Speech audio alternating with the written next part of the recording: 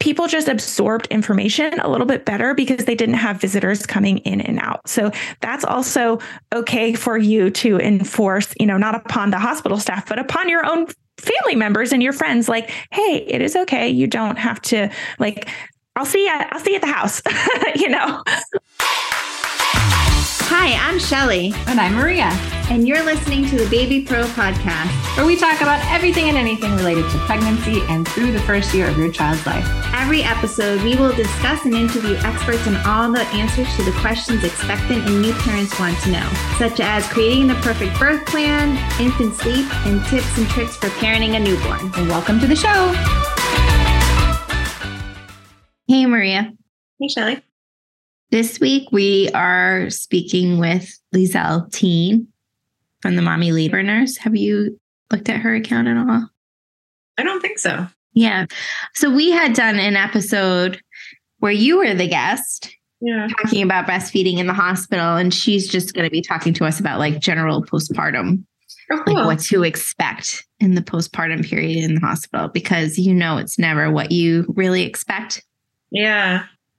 You expect all this help from lactation, and instead they stop by for 5 minutes. I know. We all have that story too. Yeah. Even in our hospital. I know we do our best and we have more of a lactation team than most hospitals do, but we still don't get around to seeing everybody. And sometimes we don't see them for more than a few minutes. I think we're one of the few hospitals in the area that has lactation every day.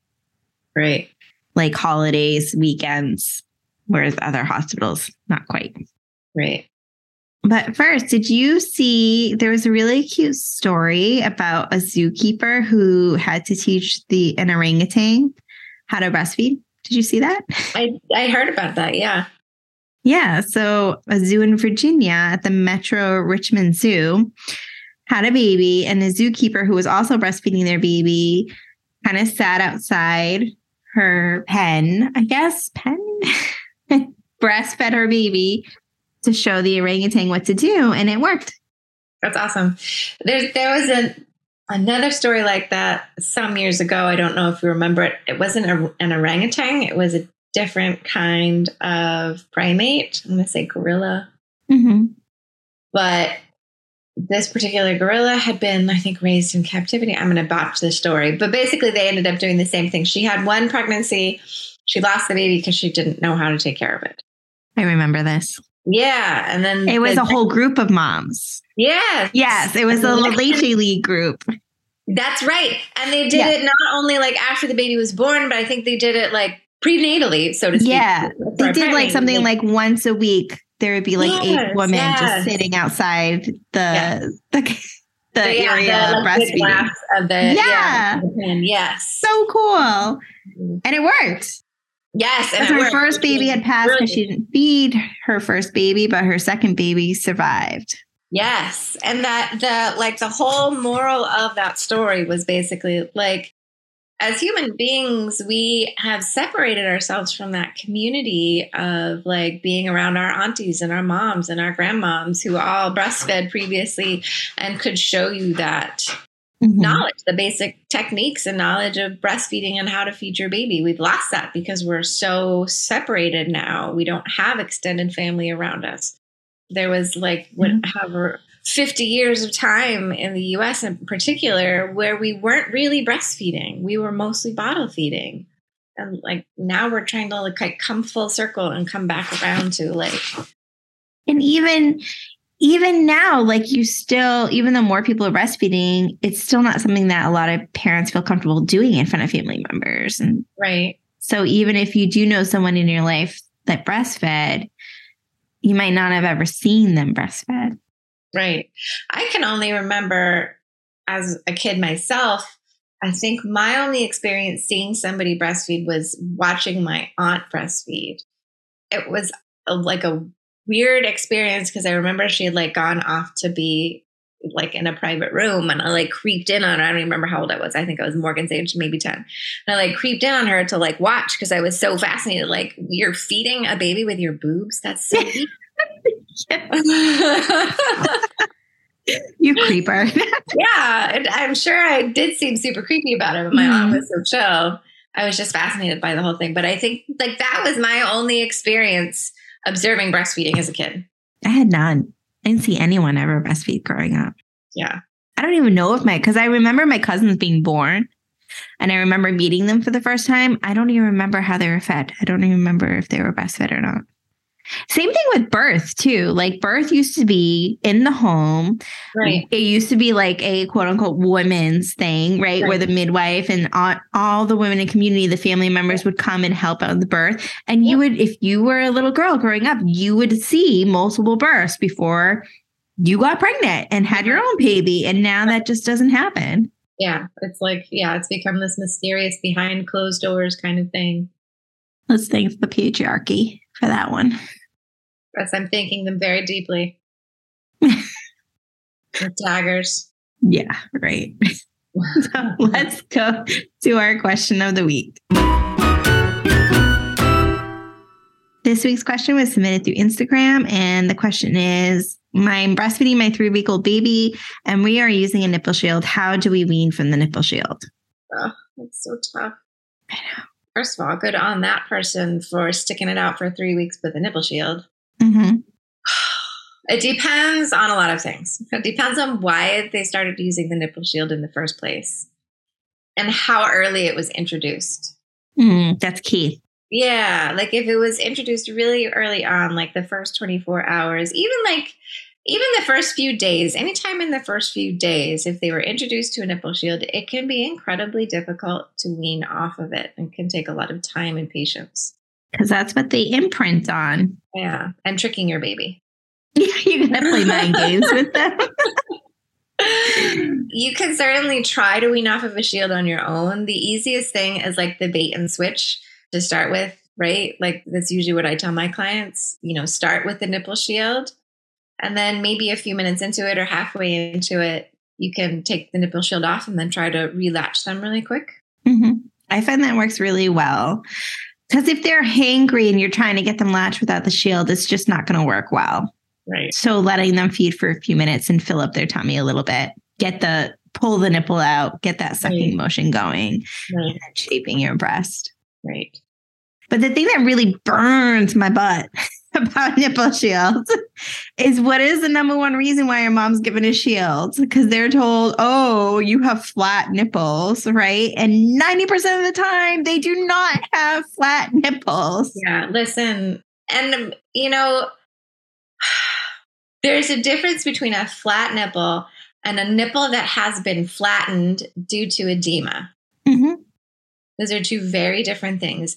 Also, one of the things I love to tell my families is babies don't nipple feed, they breastfeed. Mm-hmm. So just because you have a flat nipple or a nipple that doesn't protrude or evert a lot doesn't mean your baby shouldn't still be able to latch if everything is orally going normal the way it should with your infant. If they can stick their tongue out and they can lift it up and grasp the breast with their tongue, then they shouldn't need to worry about the nipple being everted because the nipple's like way back and towards their soft palate when they're breastfeeding. It's really the breast that's in their mouth. The nipple's just the exit point. Yeah, 100%. So, yeah. The other thing I often suggest parents to do is to try to latch the baby when they're sleepy. Maybe they're not super hungry. Maybe they're just looking for a comfort suckle. That's usually a good time to try to latch them on. Maybe like middle of the night when everybody's just kind of sleepy and you can slide them in close. Yep. I love that advice. And, if you're working on practicing without the nipple shield, first of all, like you said, it depends on the reason why they're using the shield, whether it's like a parent issue or a baby issue. But anytime you're weaning off the nipple shield, you want to get frequent weight checks because we want to make sure that the baby's transferring just as well when they're nursing without the shield. And then the other thing is when you're practicing nursing without the shield, if your baby starts to get frustrated or you start to get frustrated, just put the shield back on and finish the feeding with the shield because we want the breast to be a happy place to be. We don't want to start to fight with your baby and try to force them to latch without a shield. And it's like 2 steps forward and 1 step back. It's probably not going to happen overnight. Yeah. I usually tell parents like pick 1 to 3 feedings a day where, feedings generally tend to be calm and happy, and use those feedings to practice. And the rest of the time, just nurse without the shields and just focus on those 1 to 3 feedings a day. And then if I'm doing a prenatal consult with a client, I tell them, like, don't use a nipple shield. They will hand you a nipple shield in the first 24 hours. Do not use it the first 24 hours. You can hand express and spoon feed colostrum or syringe feed colostrum if your baby's not latching. Now, if second, day 2, your baby's still not latching, then try the shield, because we want baby to latch. But because do you find in your practice too, Maria, that if a baby had a nipple shield in the first 24 hours, it is like 10 times harder to wean them off the shield than if there was like a few days of breastfeeding and then they use the shield? Yeah, for sure. Though I will say it can also depend on the baby. And again, the reasons why we do it. Was it a flat nipple? Was it a baby that was too sleepy and they're like, well, let's try a nipple shield? Or is it that they didn't want to open them? There's so many reasons why nipple shields get thrown at parents in the hospital. And if orally things are going normal the way they should be and the baby's orally functional, then that is usually a better indicator as to how well they would be able to transition off of the nipple shield. Mm-hmm. Because a lot of times those babies that are really struggling to latch without a nipple shield, it's because they can't use their mouth very well. Tongue tie, high palate. Yeah, things like that. Or birth trauma that's just got them really disorganized and dysfunctional. Yeah, breech positioning, vacuum extraction. Oh, I feel like now we're just listening. Maybe we should stop. That was all the bad things I could have. Let's not do that. Yeah, really. Let's say this, though. If you're having a hospital birth and they tell you in the first 24 hours that you have flat nipples, the first question I always ask my patients in the hospital is, are your nipples normally flat? Because we know when you're in the hospital, you are given tons of IV fluids. And that basically makes your body blow up with water. And a nipple, and a nipple that might normally evert with regular stimulation is now suddenly shy and stuck in all of this water and edema. So breast massage and reverse pressure softening massage techniques can be really helpful under those circumstances. Mm-hmm. Right. And if you are using a nipple shield, I would recommend, taking out an IBCLC, because I am shocked, or not so much shocked anymore, because I feel like nothing surprises me anymore, at how many parents I see who are given an incorrect size for the nipple shield. These tiny babies and these tiny nipples and these massive nipple shields, size 24, placed over them. And it's like the baby's mouth can barely fit around. So if you are not, nipple shields are not evil. They can be a really useful tool. I use them in my practice for many situations. But if they're not being used correctly, they can cause more problems than they help solve. For sure. Especially sometimes nipple shields are given for protection of the nipple. Maybe somebody's experienced some pretty good nipple trauma and they're having a really hard time tolerating the baby at the breast, even with a better latch. A nipple shield can provide a reasonable barrier for a short period of time to allow the nipple to heal and give the mom a little bit of relief. But if the nipple shield is sized incorrectly, it can cause more damage. Right. And severe pain. So let's just not do that. Yeah. Yep. And if you are using a nipple shield and it's working for you, that's fine. You can keep using it as long as you want, but they're just a pain in the butt. They really are. They get lost. You drop them, especially with newborns, with those little hands going everywhere. Yeah. And the baby knocked it off on the dirty floor. Yeah. It's gone. Or into the sheets at 2 a.m. and then you can't find it because it's completely there. And dogs love to eat them. They're like retainers to dogs. And it's like a $5,000 surgery to get that nipple shield out of your dog. So be careful with that. Yeah, really. So I do have actually a blog post on my website, Shelly Taft IBCLC, all about nipple shields. And if you have a question that you'd like Maria and I to answer on the podcast, you can submit it on Instagram. You can DM me at shellytaftibclc.com. And next up, we're speaking with Liesel. This week, we are speaking with Liesel Teen, a labor and delivery nurse and founder of Mommy Labor Nurse. Mommy Labor Nurse equips pregnant women with the tools, knowledge, and confidence they need to erase the unknown, feel in control, and even have a better birth, no matter how they deliver. With 8 years and counting as a bedside labor and delivery nurse, Liesel knows that the knowledge is the key to an even better birth. Today, over 40,000 women have completed a Mommy Labor Nurse birth class, eliminated fear, and been empowered by Liesel's comprehensive childbirth education. Liesel has been featured on ABC 11, Forbes, Healthline, Pure Wow, Motherly, Romper, and Scary Mommy.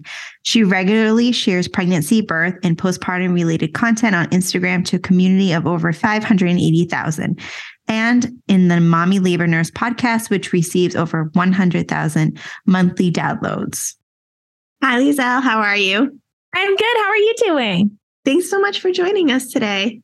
Yeah, I'm happy to be here. I know we're going to be talking about some good stuff. Yeah. And I love I know I mentioned this to you before we started recording, but I love your Instagram account. It's just so fun and informative at the same time. And I think that's like the perfect combination. You want learning to be fun. You want education to be fun, especially when you're dealing with pregnant moms, right? Who have pregnancy brain and overwhelmed and maybe a little bit nervous and scared about what they're about to go through. So just making it upbeat and fun is like really key. And you do such a great job at that. Well, thank you. I appreciate that. That's kind of what my intention is behind my reels and my posts and everything, is to kind of make it lighthearted, but also not sugarcoat stuff too, because I feel like it's important to talk about what to actually expect and not say it's gonna, everything's sunshine and butterflies. It's like, no, we have to talk about how birth is painful and like this might happen and that might happen, but we do it in a way that's not like you're reading a textbook. So I appreciate that feedback, because that's what I'm going for. You're hitting it right on the mark. Tell us a little bit about yourself. Yeah. So my name is Liesel. I am a labor and delivery nurse, still practicing at the bedside, 8.5 years, I think, 9 years in August.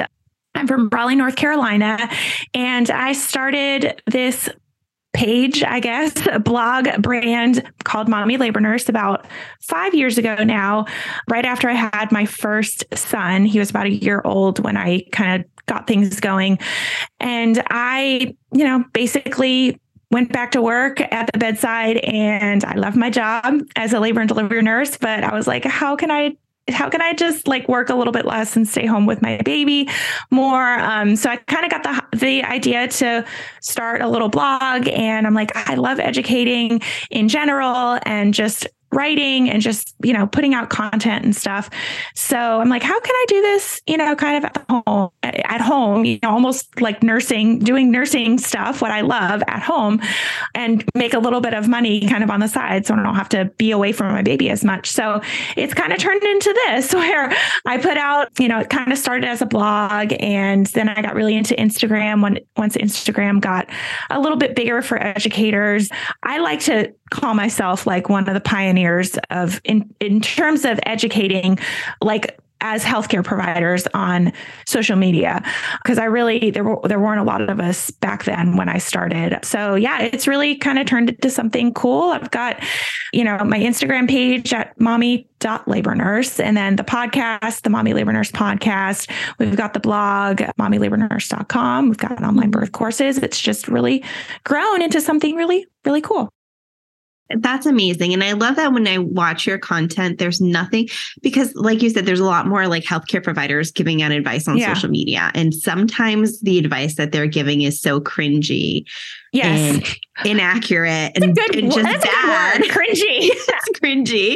And sometimes even like downright dangerous. But when I watch your content, like I've never had that like, ooh, feeling that I get sometimes watching others. So I like that you make sure that the information that you're presenting is up to date and evidence-based, because I think that is so important, especially if you are the type of parent who likes to get their information off of social media, which I totally don't blame you. I do too. But you have to be careful that just because they have initials after their name, it doesn't mean it's accurate information. 100%. And so you're one of those like trusted accounts that I often refer moms to, say like, no, this stuff is good. It's accurate. Thank you. Yeah, no, we pride ourselves also in very evidence-based information. It's not even just me. I have a team of people who, we check all of our boxes and make sure stuff is accurate. Because we're not trying to put out anything that is inaccurate. I know how dangerous that can be. So it's very, very important to us. So when I'm working with clients prenatally, one of the questions that I'm often asked and that we often end up focusing on during their prenatal consult is what exactly to expect. Yeah. You talk a lot about like birth and labor and delivery, but what happens after? So what happens after you've had your baby? What can you expect in the hospital stay? And I know this is going to differ a little bit. Yeah. Each facility has different policies, but I think it's important for parents to be prepared for that because so much emphasis is put on the birth and labor and delivery and not much is talked about. Okay, now what? What happens? So I'm so glad that you're here to talk to us about that. One of the questions that I wanted to ask you is, what are some common misconceptions about postpartum hospital stay that you would like to dispel or correct? Yeah, sure. So this is a good topic because you're right. I mean, even in our birth courses, we talk about how, okay, this stuff is important. We want to teach you about birth, but we have a whole section on like postpartum stuff because that's, you're in that for a lot longer too, right? So yeah, I would say one of the first things is I always tell people that it is okay for you to say, don't bother me. Like, it's okay. You don't have to be coming in every few hours and checking my blood pressure and doing all the things. Like, if you want them to pretty much stay out unless they absolutely have to come in to check on baby or do some sort of procedure, that is fine. You can have a sign on your door that says like mandatory stuff kind of needed, only, because postpartum rooms can be very loud and hospitals can be very loud. So I always like to encourage people to advocate for themselves and say, it's okay. I mean, you don't want to outright refuse someone coming in if you're really unstable, right? But there's really no need for people to be coming in every hour, during the middle of the night or even during the day. So I always tell people that to be sure to ask, if we're going to be doing stuff, can we make sure we stack it on top of each other? Lactation comes and then right afterwards you come and check my vital signs, or right afterwards, you come and assess baby. It's not like lactation comes at 10 a.m. and then pediatrician comes at 11 a.m. and then 12 o'clock, the lunch people come in and give you, it's try to stack stuff. So I have a few hours of just alone time. So I would say that's a big misconception. I will also say one thing that I tell people to do is say, it is okay to not have visitors. I know it's really fun to have people come and visit you right after you give birth, but it is okay for you to say, you know what, I'm going to take these few days just with me and my partner, if you have a partner, and baby, because I do find, especially during COVID, people just absorbed information a little bit better because they didn't have visitors coming in and out. So that's also okay for you to enforce, not upon the hospital staff, but upon your own family members and your friends. Hey, it is okay. You don't have to I'll see you at the house, Mm-hmm. So I would say that's definitely one. I'm trying to think of other misconceptions. I mean, we can talk about, length of stay and stuff like that.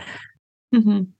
I love what you said. I totally agree about the visitor thing. And that's something that I talk a lot about on this podcast as well. Even from a lactation perspective, when COVID hit, it was and I don't want to say there was a good thing about COVID, but the good thing about COVID was there were no visitors allowed. Absolutely. And one thing I noticed as a lactation consultant is the amount of weight that babies were losing drastically decreased, right? Because especially if you're a breastfeeding parent, if you have 10 people in your room, you're not going to really want to whip out your boob to feed your baby in front of all those visitors. So what tended to happen was they'd wrap the baby up in baby burrito, pass the baby around, and not really feed the baby on a consistent every 2 to 3 hours. So the next day there would be a bigger weight loss in the baby. And that was something nice to see. At least when COVID happened, there weren't any visitors. Parents were so much more relaxed too. They were. I know. Absolutely. I totally agree. It was just a different vibe.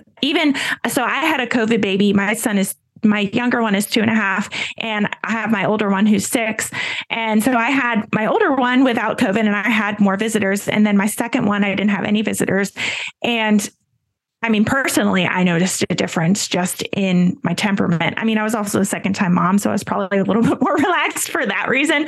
But yeah, it's just different. You get to, like you said, you get to just relax. You know, you're not having to sit there and entertain visitors. You shouldn't have to sit there and entertain your visitors. Like you just had a baby. Come on. Right. Exactly. Yeah. Yeah. I remember with my first baby, I think there were certain family members that were in my room like 2 hours after I had her. Yeah. And that was too much. That was so overwhelming. I hadn't even like realized I had a baby yet at that point. Yeah. There was like a bunch of people in my room. And I love also what you said about the sign. And that's true at the facility I worked at. We had a sign that said, please see nurse before entering. Correct. And of course, if you need meds or anything, they're going to go in. But one thing I would talk to parents about is like, if you put the sign on your door, we encourage you to put the sign on your door if you don't want to be disturbed. Just recognize that like the PCA is not going to come in and ask you if you need water. Correct. And stuff like that. If you have that sign on your door, or even sometimes as a lactation consultant, if I saw that sign, I'd be like, maybe she's sleeping and I won't go in, or I'll look for the nurse and ask first. Yeah. There needs to be, that you want to be aware. Yes, there needs to be almost like a disclaimer of like, this is good. We want you to put this on your door, but that means that you do have to let us know if you need something.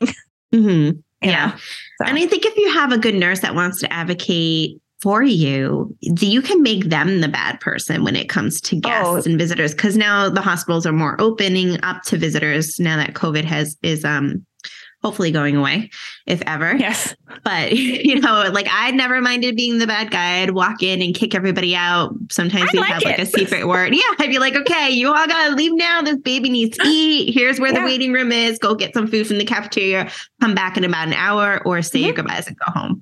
And there's nothing, because sometimes the parents don't want to do that. They feel like it's awkward. Right. Yeah. It's awkward for them. Absolutely. No, I have done reels on this before. Like my running joke is, when can I be the bad guy to like kick the mother-in-law out of the room that's like in the birth room that mom doesn't want to be in there? Because it's sometimes as the patient, you're experiencing this birth and postpartum and breastfeeding and all the things.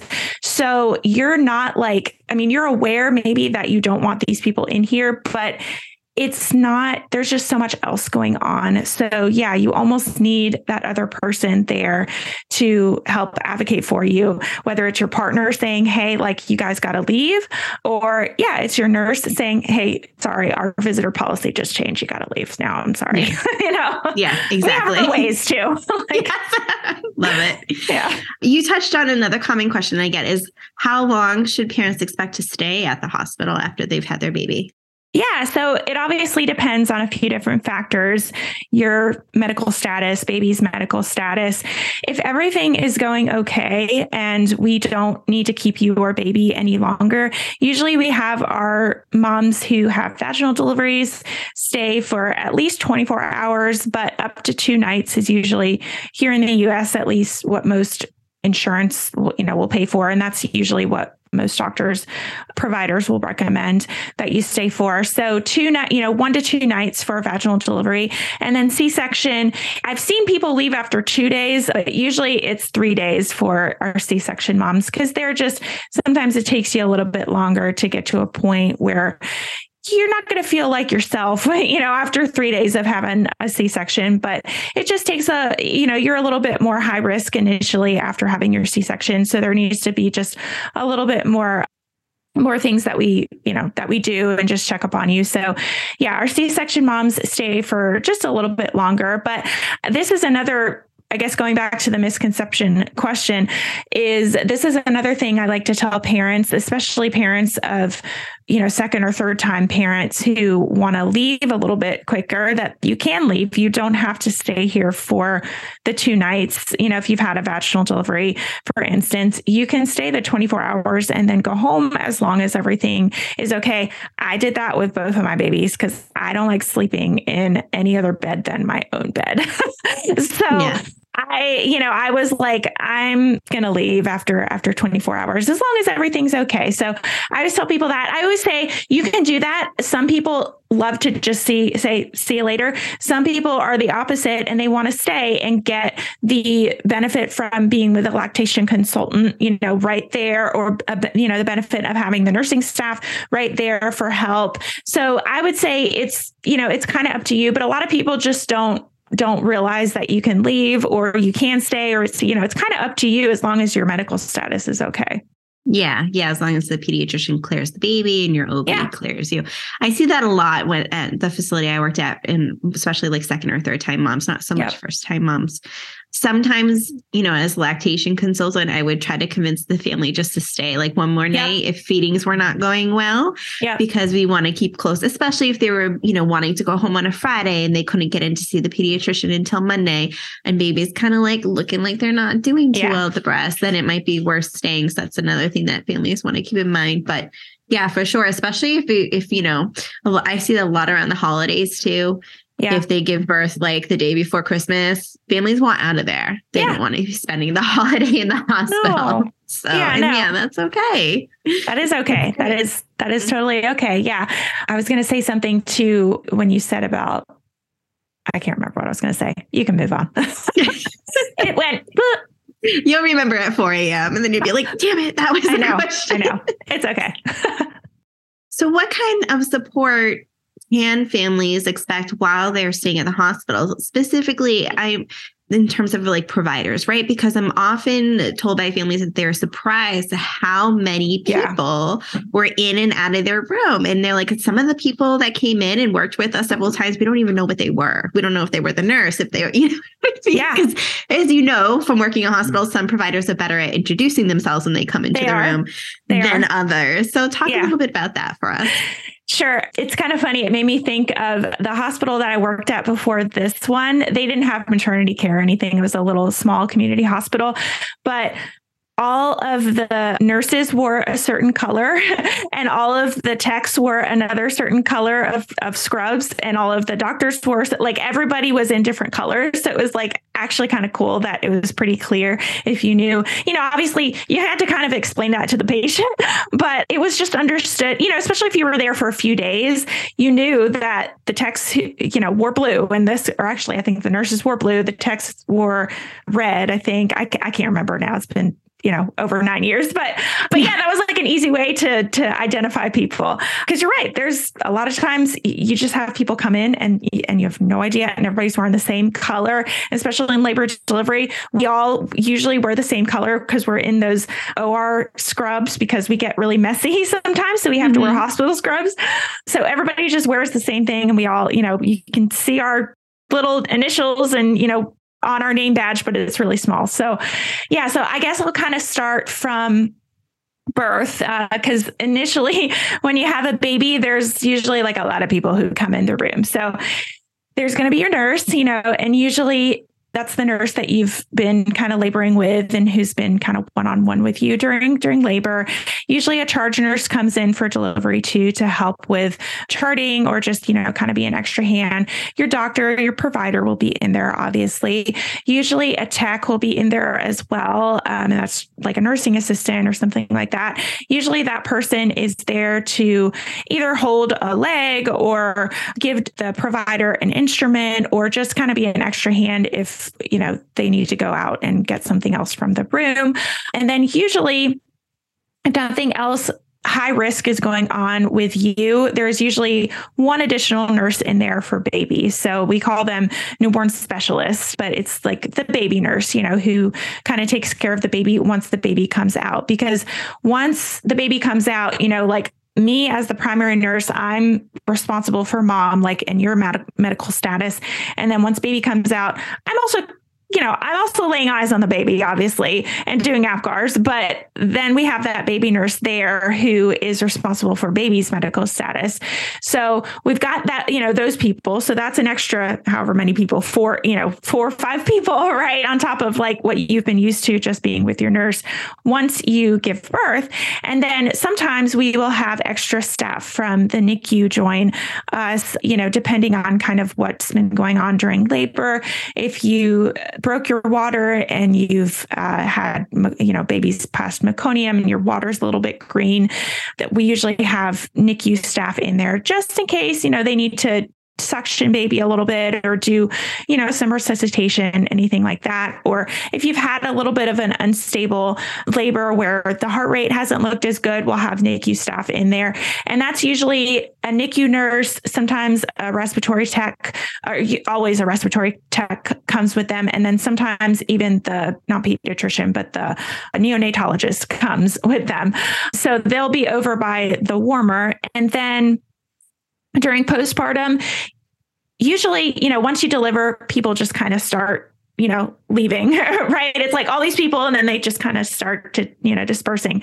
But usually you're left with your nurse for a couple hours right after birth, and I'll be coming in and doing, vital signs and checking your bleeding and helping you with breastfeeding and stuff. And the baby nurse will be in there as well, kind of in and out, helping with baby.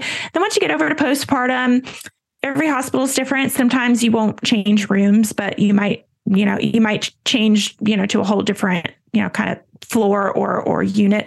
So you'll have a postpartum nurse over there.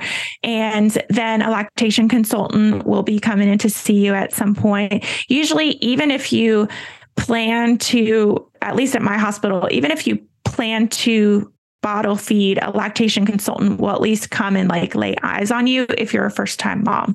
So lactation will come and see you at some point. We've got the pediatrician who comes and sees baby at some point. We've got people come in who change the trash can and kind of clean up, your room. They'll be coming in at some point to, just kind of give you extra linens or stuff like that. The techs sometimes come in to check vital signs and just kind of, give you extra water or, get you anything that you need.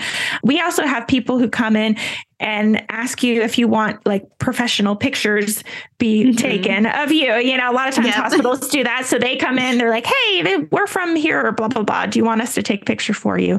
And then I'm trying to think of other people who come in. Do you have a pump person? Because our facility has a pump person. We call them the pump person from the DME company, and they go into each room, say, do you want a pump from your insurance? And they run the insurance and bring them the pump. And we don't.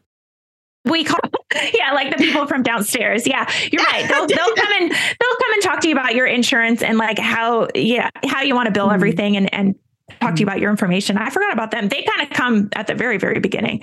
I'm trying to think of other people who come in during postpartum because I feel like I'm forgetting someone. Your doctor, mail tray people, the people who are, Thank you. Yeah, they're why I forgot about them is because they don't work at my hospital. It's not the same department, but oftentimes the people who EVS, environmental services, the people who come and clean the rooms, they often it's the same work. It's not the same department, but a lot of times they will work in the cafeteria and then the cafeteria people will work for EVS. So it's you're seeing the same people and they usually wear the same things. So that's why I forgot about those people. But yes, the people who come in and bring you your food will come in at some point too. And then once you get over to postpartum, your provider usually kind of leaves you alone unless you really need something or something really is going on with you.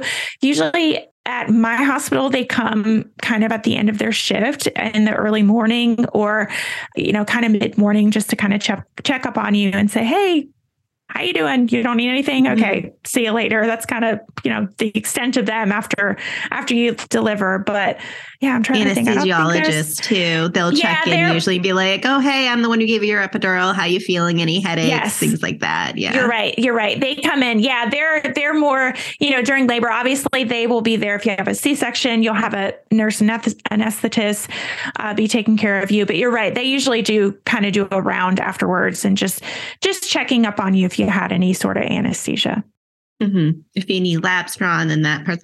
So basically, your room can kind of feel like it has a revolving door. 12 people. Yeah. Yes. Especially I find on discharge day where everyone's trying to get in and see the family all at the same time. And they all have to do discharge education. And it can be so overwhelming. And the family's just being bombarded with information. And they're like, we just want to go home. That's all we want to do. Yeah. And then we talk about you might have visitors come in and then it's like more bodies are just coming in, so it's a lot of people.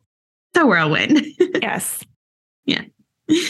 Do you feel like in your facility, were they good at like clustering care or prioritizing care? Because I know one of the things that I did not like about the facility that I worked at is if I was in the middle of helping a mom feed her baby, another provider would walk in and just start talking over me like I was not even there and just like act like I wasn't there. And then other providers would come in and say, oh, I came to examine the baby, but it's really important that the baby eats. So let me come back when lactation is done. How do you feel it went at your facility? I feel like we're pretty good. We're like a baby friendly hospital. So that means we usually have babies stay in the room with mom as much as possible.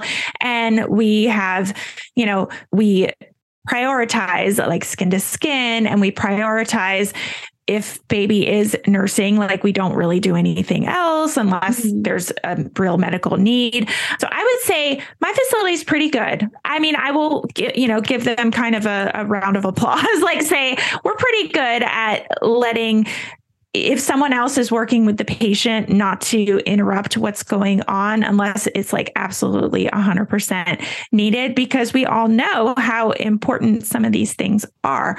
And I would say it's obviously there's always some bad apples, right? You have people who just, it's them. It's not really the hospital, per se. It's it's just the provider that is a little bit more, okay, I'm going to be talking to you, now. Yeah. But, I'll say most of the time where I work, we're pretty good about that and stacking care because, like I said, I tell my patients this in labor, like, hey, once you get over to postpartum, there's going to be a lot more people. It's okay to, they're pretty good about stacking care and they're pretty good about like not bothering you. But if you feel like they're bothering you too much, like it's okay to have a conversation and say, hey, like, can we kind of do some things at the same time? So you're not coming in, one after the other. But I would say generally they're pretty good. Yeah. Yep. And I agree. Like it just depends on the provider. And I love what you said. Like parents, I think it's important for parents to understand that they can ask for a provider to come back later, unless it's like really emergent and something needs to be done right now. You can always say, oh, you're here to examine the baby. I'm trying to feed the baby. Do you think you can come back in an hour when we're done? Because he hasn't latched yet or whatnot, or you just need to pee. And that can be like quite a long process. After you've had the baby, it's not like a quick pop in and out of the bathroom. Nope. So you need time to do that, or you just really want to shower because you feel like you're not human at the moment unless you take a shower, or you just need to eat. Like you haven't eaten all day and you're ready to eat finally. And then a provider is coming in and wanting to check you. It's always okay to say, could we do this a little bit later? They have plenty of other patients to go see in the meantime. We got plenty else to do. It's fine. Yes. You're not like, well, I have to be in here right now. Yeah, I was going to say that to that too. It's okay to do the opposite too and say, I am nursing right now and I'm feeling like baby isn't getting a good latch. It's okay to pick up your hospital phone. And usually what we do is we put the numbers of, who you can contact. This is, if you want food, this is, you call the cafeteria if you want food. This is lactation. This is their number. This is your nurse's number. You can pick up the phone and say, hey, lactation, I'm nursing right now. Do you think you could, if you're available, can you come in and stop by and help me, get this latch? It's okay to also ask for more help, I guess. Yes. Say it louder for those in the back. Yeah. Because we carried, when I worked on the floor, we carried our own phones and I'd write my phone number on the board because, if I have to see 26 people in 6 hours, I can't hang out in your room with you. So I'd be like, okay, how are feedings going? And maybe baby wasn't feeding that time. So I'd put my number on the board and say, call me if you want help for a feeding. And I found that a lot of times, especially first-time parents, would not call because they felt they were bothering me. It's like, this is my job. This is what I want to do. I want you to go home feeling confident feeding your baby. So please call. Don't ever feel like you're bothering a provider or you're bothering someone by asking for help. Yeah. And if you are working with a provider who is making you feel like you're bothering them by asking for help, ask for a different provider. Agreed. Yeah, you're probably not seeing the right provider. Agreed. Yeah, I think we're starting to go away almost from I want to say bother culture, but like the sense that if you're getting a service, right, you're getting that service and it's okay to try and get that service in the best way possible, right? Like it goes for if you get your hair done or your nails or like anything, it's like you are the patient or you are the customer, right? So it is okay to say, hey, like I need more help here. Or like, hey, my hair doesn't look great. Like, can you do this? Right. That's a weird example, but it's like, yeah, you're not bothered. Like, this is my job. I'm here to help you. And yeah, you're not bothering me. Ask me for help, if you need help. And nurses are totally okay with helping you pee. Like, that's fine. That's what we do. We want to help. Yeah. Yep. I love that. Yeah, I think that's just important for parents to know. What do you think parents can do to prepare for the postpartum stay portion of the hospital? So is there like specific things that you recommend parents bring with them, specific things that you recommend they don't bring with them? What are your thoughts on that? Yeah, this is a good one. So I'll first start off and say, I know we talked about this in the beginning, but the importance of postpartum education is almost, if not more important than birth education. So make sure you're either taking, postpartum education, what to expect, breastfeeding education. Because think about how long you're in labor, right? And labor is hard, right? Birth is hard. Having a C-section is hard. There's a lot to learn and a lot to absorb, right? And learn.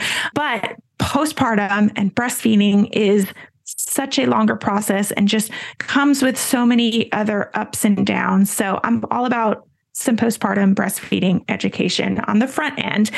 With that said, I will also say, do your education on the front end, but also know that a lot of this stuff, especially with breastfeeding, especially with pumping, I'll say, is there is a learning curve when you actually get into it. So it's like you can learn as much as you possibly can beforehand, but also know that there is this degree of once you're doing it, there's going to be questions that come up and things that just come up that you may have kind of read about it, but you didn't totally absorb it until you're actually doing it, right? Like, how do you really teach somebody exactly how to latch a baby until you're actually doing it? You can watch videos and you can know, how to do it. But correct me if I'm wrong, but usually, at least in my birth courses, I'm not saying, hey, pregnant mom, like bring your boob out and like, let's look at the shape of your boob and, have this pretend, you don't have a baby to practice on, right? Yes, until you're breastfeeding. So there's a big learning curve, I will say with all of that. So that's the first thing, education. Just a few tips I'll say is rest as much as humanly possible, whether it be at the hospital or once you get home. This is advice that I got from my midwife who I worked with during my second pregnancy. She told me, treat sleep like it is gold, and you can stack up on it. Okay. Know that you are probably not going to get 6 hours of sleep, a night, like a 6-hour stretch or 8 hours, total at night. But she was like, try to go for it, because even if, you don't want to sleep, I'm not saying like sleep for 8 hours straight, right? If you're breastfeeding, but try to think about a 24-hour time period and go for at least 8 hours of sleep, right? Whether it be 4 hours at night and then take a 2-hour nap during the day, because you're probably not going to hit it, right? But you're going to get closer to it than if you don't even think about it, right? So rest as much as possible, sleep as much as possible. Sleep is gold. Limit visitors. We already talked about that, right? And obviously utilize the lactation consultants, you guys, as much as humanly possible as well, because they are also worth their weight in gold, as long as they're good ones. Obviously, we have bad apples out there, but usually the lactation consultants are so knowledgeable, and they just, I know the nurses want to help you as much as possible, but lactation you guys are like hands-on. You guys want to get in there and just make sure that these moms are having the best breastfeeding experience as possible. So utilize these lactation consultants. Another tip too is going back to the rest part is bring your own pillow. That's just what I like I said, I like to sleep in my own bed and I like my own stuff, but I always tell people to try and bring their own pillow, or maybe something that kind of reminds you at home that helps you get a little bit more sleep. There's like your blanket, or I think your pillow is a pretty good one, but anything to make your bed a little bit more comfortable, because that bed's probably not going to be super crazy comfortable. So bring your own pillow. And then I will also say the hospitals, at least in the United States, we have a lot of things to give you, and take advantage of the things that are available to you, like mesh panties, right? And all these extra pads and, all these extra things that you're getting. A lot of times they'll even give them, if you really need a nipple shield, or you need, what are those things called? The milk collectors. We have those yes. We have those at the hospital. There's a lot of these things that you can ask for extra pads to take home. You can ask for extra, diapers, right? Baby supplies, these kinds of things. So it's okay to ask for that kind of stuff. Yeah. I'm trying to think of other things. I think when I had my first in the hospital, if it wasn't nailed down, I brought it home with me. Yeah.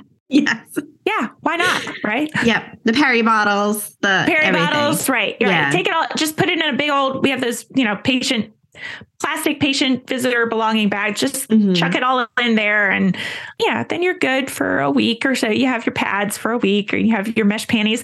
I'm a big fan of Depends too. I don't know about you, but I like a mesh panty with a pad, but Depends are great. So some hospitals, I think, even just do those instead of mesh panties and pads. But if your you gives out Depends, get some extra Depends and don't be ashamed about it, because Depends are you just take them off, you just throw them away. It's bye. Yeah. Or I used to use the infant diapers too. Yeah. Or sometimes I'll take an ice, put ice in it and take it and use it as an ice pack. Right. Mm-hmm. But the mesh panties, so comfortable. Oh my Not gosh. Victoria's Secret, that's for sure, but so comfortable. And then if you get blood on them, it's not your underwear that you're messing up or having to wash. Yeah, you just throw them away. Right. Yeah. Yep. But it will be like the most comfortable pair of underwear you will ever own. I have I get them. Sometimes people will send me postpartum stuff, and I've gotten boxes before. They sent me like this whole thing of mesh panties. And I'm like, sometimes I just want to kind of put on some mesh panties instead of regular underwear, because I remember how comfy they are. Yes. Yeah. Just I wanted to add like a caveat to when you were talking about lactation, like take advantage of lactation consultant. Yes, definitely take advantage. Be aware that in some facilities, lactation is short-staffed. Yes. Or not there on weekends or holidays or evenings. And so, yes, take advantage of lactation while you're there, but don't rely on lactation. Yes. Thank you. To be there for all your breastfeeding struggles, which I think is why it's so important to connect with a lactation consultant before you have your baby, so that when you do go home, you have someone to call. Same thing with pelvic floor specialists, mental health specialists. I know. I wish it should be standard. Should be standard. That's what I was going to say. I wish it was just standard here, but it's not quite yet. But hopefully we'll get there one of those days. I have one more tip too that I tell people is it is okay to either like voice record or take a video if someone is giving your baby a bath or explaining something to you. Like I often will tell dads this, or, partners say, hey, like it's okay to videotape or like turn on your sound recorder if the lactation consultant is in there and explaining, how you latch baby, or like, put the baby on with, in the football position like this. It's just nice to kind of see it back sometimes, I think, for people. So that's a really, I think, critical tip that people underutilize is like you in those few days right after you have a baby, your brain is like super mind fog, and you might get maybe 5% of what these people are trying to teach you. So as much as you can kind of absorb and take home with you, the better. So whether that's videotaping or just having your partner like write down, tips or, what she just said, so you remember, document as much as you can so you have it at home to take advantage of. Yes, love that. Great tip. And I do that all the time when I'm working with families. And like, for example, if I have to show them suck training exercises, yep, I'll always say, do you want to make a video while I show you how to do these? So you have something to reference after. And I just say, just don't post it on social media or anything. Right. Like, respect my privacy too. Right. But it can be so helpful, especially if you are a visual learner, because we're not all auditory or, don't hesitate to ask if the nurse is going over like signs to look for if you're having too much bleeding, right? When you get home and you're listening, but you do better reading, ask for a handout. Do you have a handout about this too that I could take home as well? Or do you have a link to a website that discusses this that I could take home? Or, do you have a link to a latching video so that I could watch that when I get home too? So don't be afraid to ask for other modalities of the material. Yeah. Yeah, totally. You best. Yeah. Would you also recommend partner? You mentioned the pillow, which I think is a great idea. Yeah. Sometimes I recommend partners bring their own pillow too, because let's face it, those little like fold out chairs that turn into a bed. Yeah. Not so comfy. So I think it's always good if they bring it. What are some postpartum complications, like the more common ones, and how do they typically impact a parent's postpartum stay?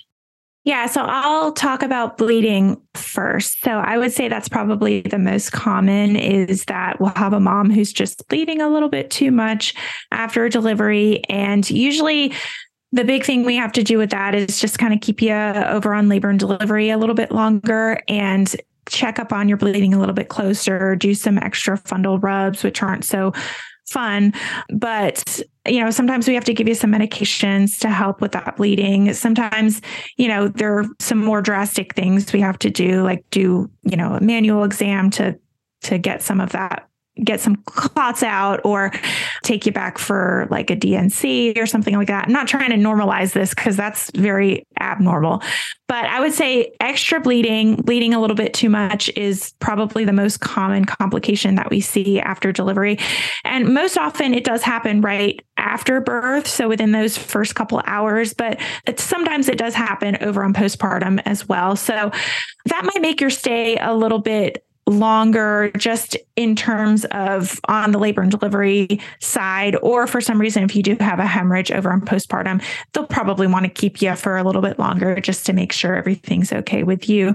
So I'll say another one is blood pressures. So we have moms who come in for preeclampsia to be induced, and then their blood pressures are just kind of staying high. And we might have to give them some extra medication, make sure they're on the right medication at the right dose before they leave, and their vital signs are stable. Sometimes we even have moms come back to the hospital because they're having postpartum preeclampsia symptoms and they have to be readmitted. Again, I don't want to normalize that because that's rare as well. But I would say that's a big one that we have people come and stay extra for. And also stuff with the baby too, like if baby's not, losing a little bit too much weight, or baby just, has to either go to NICU or jaundice, right? Yeah. Something like that. They usually have to stay a little bit longer. And unfortunately, sometimes what we do is we have to have babies stay longer than mom. And we try, at least I don't know how it is where you're at, but at least at our hospital, we try, if we know it's like, okay, this baby's not going to stay for a long time, but it might stay an extra day, we try to discharge mom a little bit later than she probably would. So it's not like we're discharging mom, we're saying you have to leave your room now. Maybe we're having you sign the discharge paperwork, but this room is open, like you can stay here until tomorrow, or whenever when your baby leaves. You're not a patient though, right? So oftentimes we'll have moms do that. But I would say we had like border rooms in our facility for those moms. Yeah. So the board, they would be moved. The border rooms were super tiny. So I'd always tell parents whatever you don't need at this point, take home. Yeah. But, they're discharged. So they're not getting their meds from the nurses. They have to go and take their meds on their own. They're not getting food from the hospital. They have to, sometimes we'd have food vouchers for them, but you're basically staying in the room, but you're not a patient. And some of these rooms that they don't even have a shower. They're not really full patient rooms. Yeah. But, sometimes even our facility, we probably had 4 or 5 boarder rooms. And sometimes we would get so busy that we'd have to put patients in the boarder room. So if a mom wanted to board, they couldn't stay and they'd have to go home, which is really sad. But it is.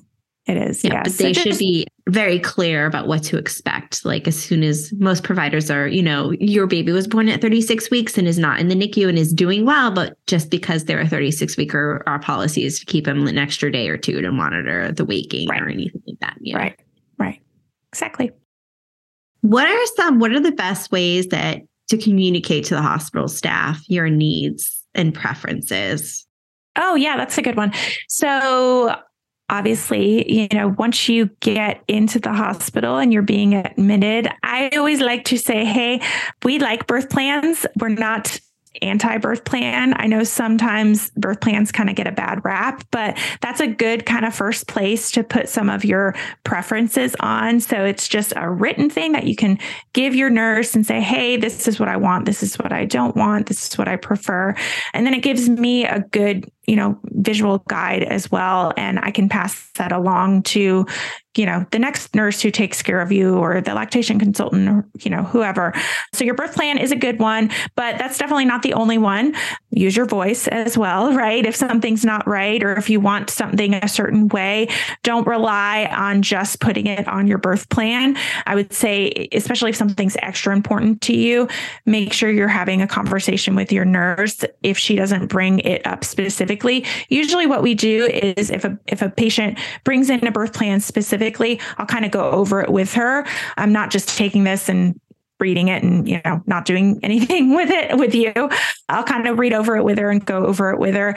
But we also just have our own database, admission database that we kind of ask questions of mom, okay, how do you plan to feed your baby? And what do you plan on doing for pain control? And, what are your dietary preferences? That sort of thing. So don't think that it's you have to have a birth plan and have all of these things on there, because there are certain questions that we ask you to make sure that your preferences are there, right?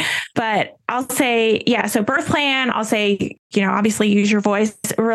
Don't rely on your partner, I'll say, but your partner is another person too, who this is also a conversation you want to have with them before you come in. But your partner and you ideally should be kind of filling out the birth plan together and talking about what you want and what you don't want. So your partner's a good one because sometimes they're just a little bit more clear-minded than you are. So your partner's a good one to send out of the room and say, hey, can you, go tell the nurse that I need this, or go get me some water, or I don't know, go get me something else.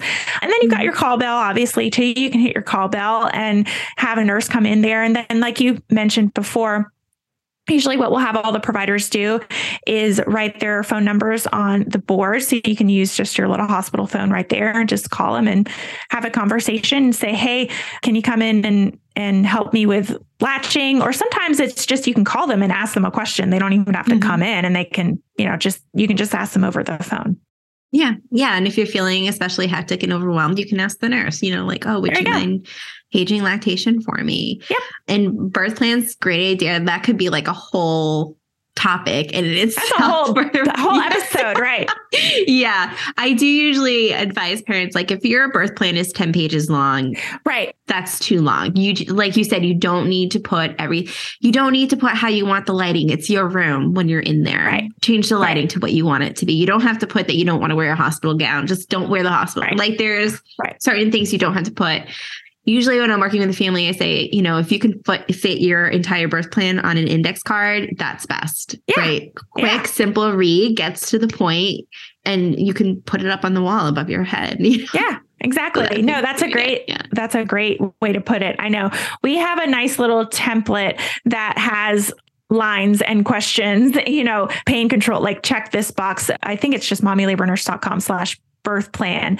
But either finding a template like that or writing it on an index card or writing it on, whatever, so it's really short, is definitely good advice. And I will also say to that too, is whenever I talk about birth plans, I always say, fill out your birth plan, but it's also a good idea to have a conversation with your provider, maybe during one of your prenatal visits, because a lot of times stuff, like you said, that you think might go on your birth plan doesn't really have to go on your birth plan because it's standard practice at the hospital. You don't have to put that you really want skin to skin on your birth plan, because we do that with all patients. Right. Like, it's just standard practice, So it's a good idea to have this conversation with your provider as well, kind of before you even enter the hospital. 100% agree with you. Yeah.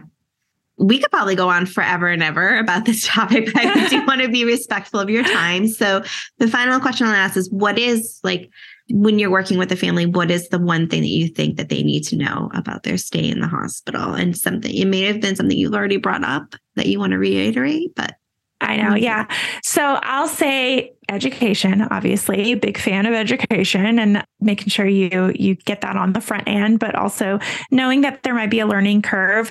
Rest. I already talked about that. Rest as much as possible and be flexible, and know that you might be the kind of person that you filled out your birth plan and you took your birth course and you did all the things that we're telling you to do in this podcast episode, but just know that sometimes things come up, whether it be with you or be with baby, that are unexpected.